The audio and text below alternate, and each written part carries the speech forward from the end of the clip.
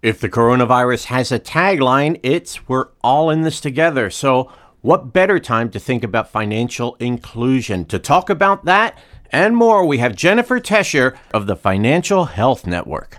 From the studios of Karma Productions Worldwide in Chicago, this is Lou Carlozo's Bankadelic.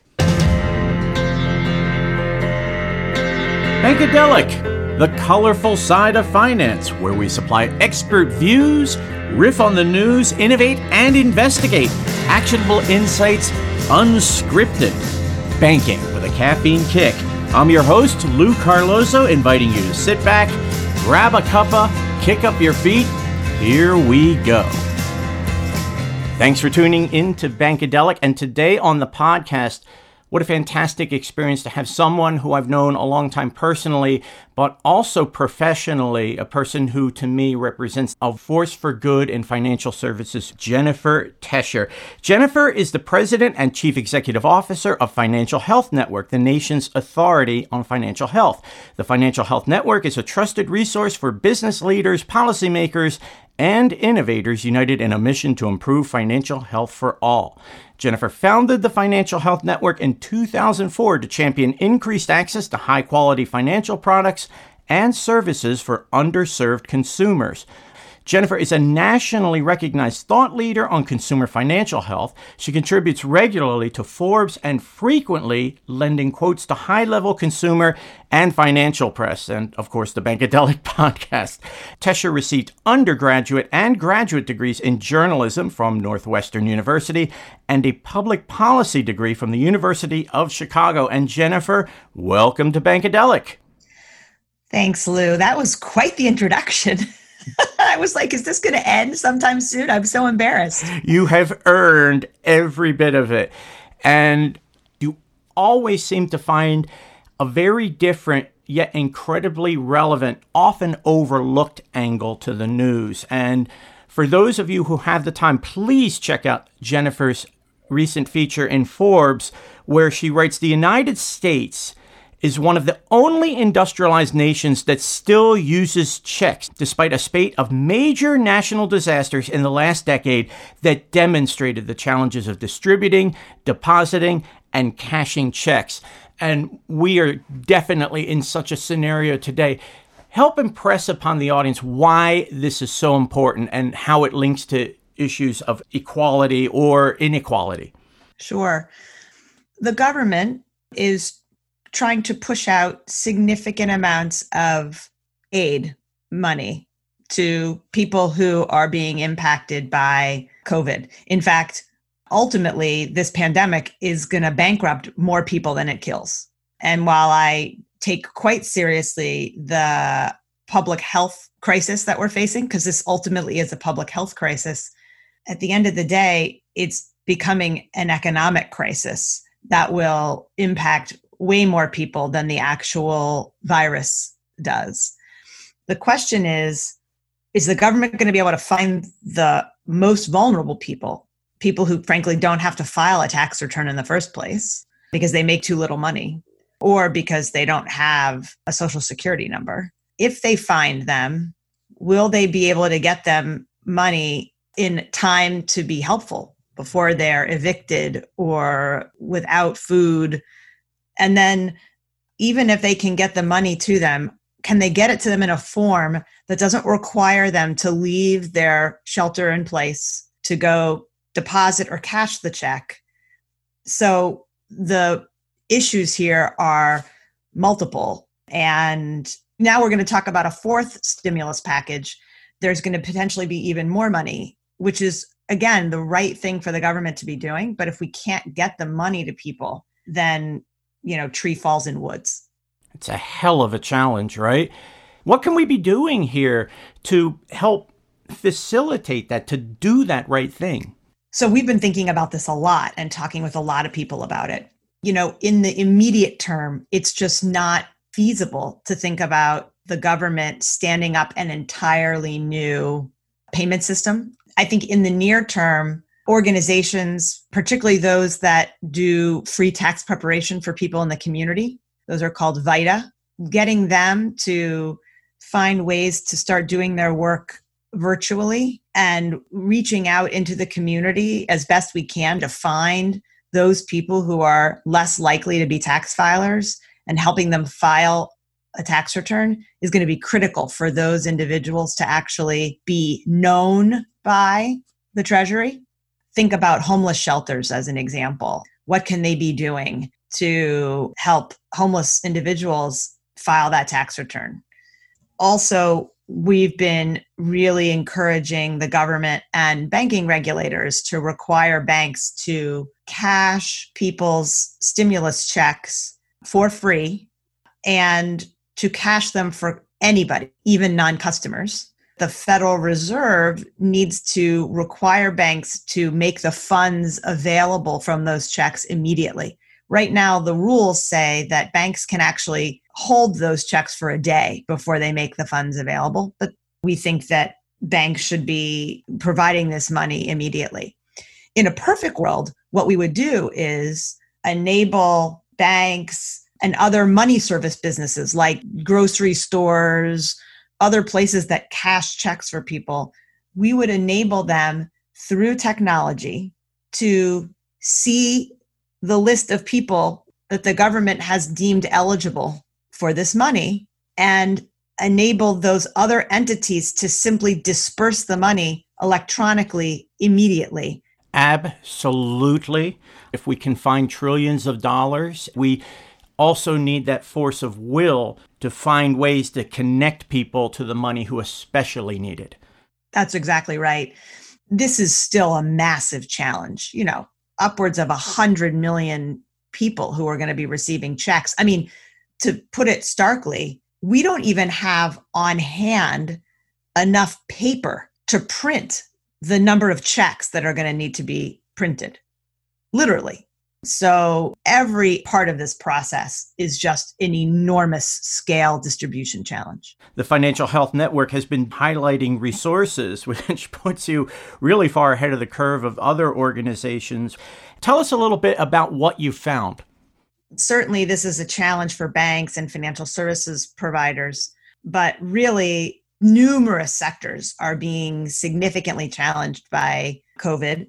And if anything, this is an opportunity where we need to help bring together strange bedfellows. We all need to be putting our abilities and capabilities, resources together to most effectively reach people and small businesses that are affected. In particular, I think the sector that's maybe most challenged and in some ways is stepping up in incredibly heartening ways is employers writ large. The social compact, if you will, between employers and labor has really frayed significantly over the last 40 years. But to see companies step up and say, okay, yeah, we will start providing paid sick leave. We will provide you with the gear you need. We will pay you more to do this dangerous work. So I'm hopeful that when this crisis is over, it's not going to go back to just normal. We're all still trying to figure out what the new normal will look like, but I'm hopeful that maybe some of these actions that employers are taking will hold, because I can tell you the data that we're seeing really demonstrates just how critical that paycheck is in people's lives. And there's just so much that employers can do, not just around the paycheck, but around all of the other benefits, health benefits, as an example, et cetera. I think there's going to be some very important opportunities for employers to live up to the Business Roundtable's new statement from last summer, redefining the purpose of a corporation to be about more than just the shareholder. And Jamie Dimon of Chase was a spearhead in that statement. I think banks have also really stepped up in a great way. They have definitely learned from the crisis 10 years ago. Now, this is a very different crisis, right? This is not a crisis of the safety and soundness of our financial system. The banks are quite strong right now. They're well capitalized. But I think they learned the lesson of needing to ensure that their customers really feel like they have their back. Banks are stepping up, employers are stepping up, and yet inequalities do exist, matters of equity. We were talking about a very recent article in the Chicago Sun-Times that said 70% of the people who have died in Chicago from the coronavirus are African American, and yet that only represents a third of the population. Tell us what that means to you. In that article, the mayor, Lori Lightfoot, an African American woman herself, said it wasn't surprising news. That doesn't mean she isn't bothered by it. Those kind of statistics aren't even surprising to any of us anymore. And that's where the danger comes in, because the more that we become accustomed to those kind of results, the more that we just let it go on. And it's absolutely unacceptable. Unfortunately, zip code has really become destiny. I haven't seen any other statistics in other cities, but I would not be surprised to find similar outcomes. And particularly, everyone's now bracing for the surge in the South because their governors have been slower to order people to stay at home. There are more people of color who live in many of those communities. And I'm very concerned about what that's going to mean across the country.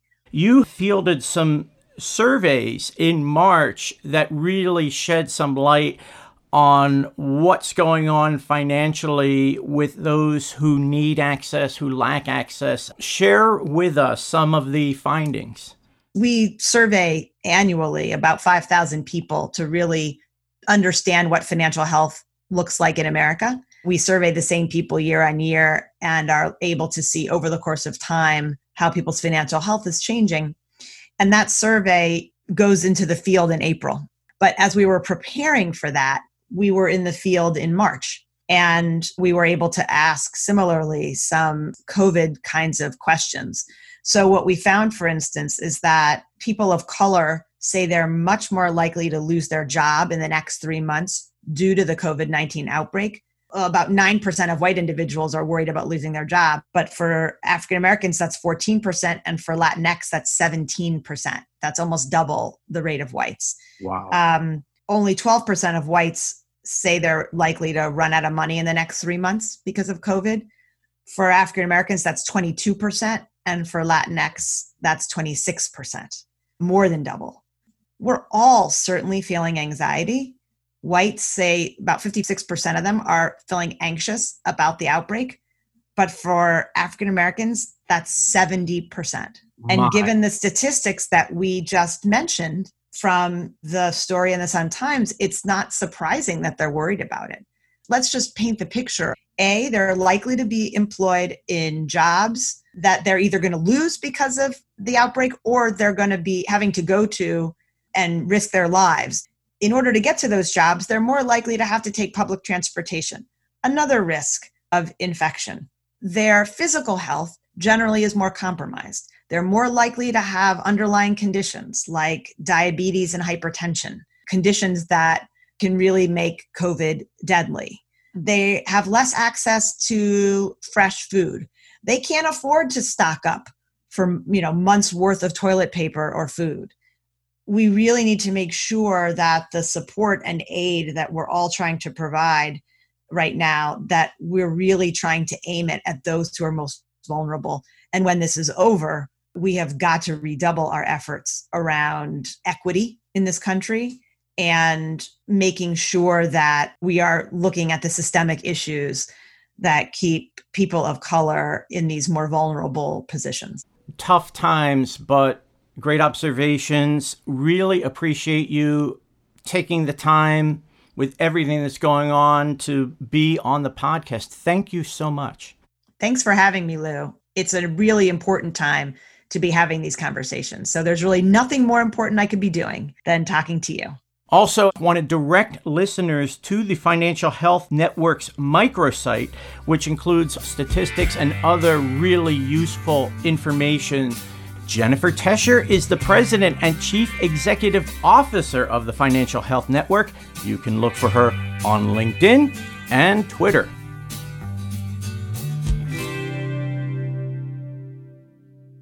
Bankadelic, sponsored by the William Mills Agency. For close to 40 years, the William Mills Agency has served hundreds of companies that provide a wide range of products and services in the banking, payments, mortgage credit union, and related markets. The William Mills Agency is the largest provider of PR and marketing services for companies that market to the financial industry. For more information, visit williammills.com. You know what? I really miss my Italian grandmother, who used to say two things to me. Luigi, you'll be good to your mother. That was number one. And number two, Luigi, what you learned today? Good question, Nonna. And here with the answer, we have three bullet points.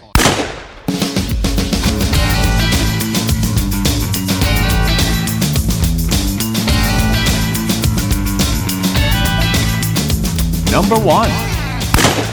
This is still a massive challenge. Upwards of 100 million people who are going to be receiving checks. I mean, to put it starkly, we don't even have enough paper to print the number of checks that are going to need to be printed. Number two.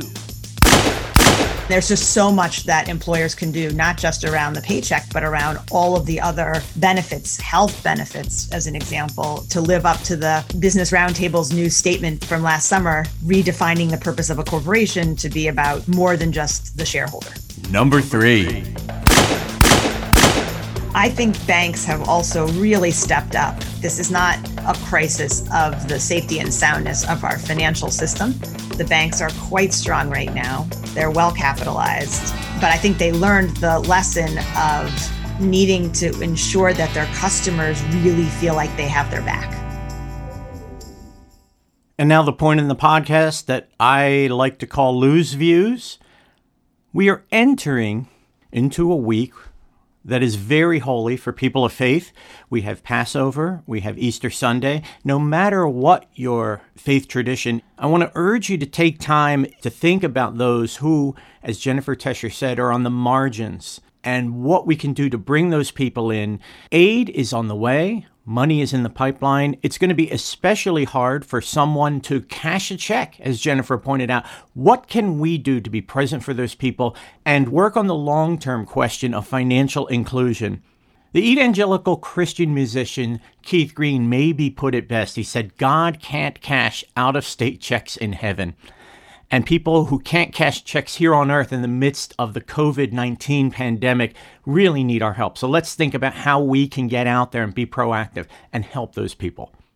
Thanks for tuning in to Bankadelic. We hope you join us next time and check back in the weeks ahead as we build our podcast vault. Our producer in Chicago is Jenny Ellman. Thanks again to the William Mills Agency for their generous sponsorship. I'm Lou Carlozo. You can catch me on LinkedIn and find me sheltering in. Until next time, so long.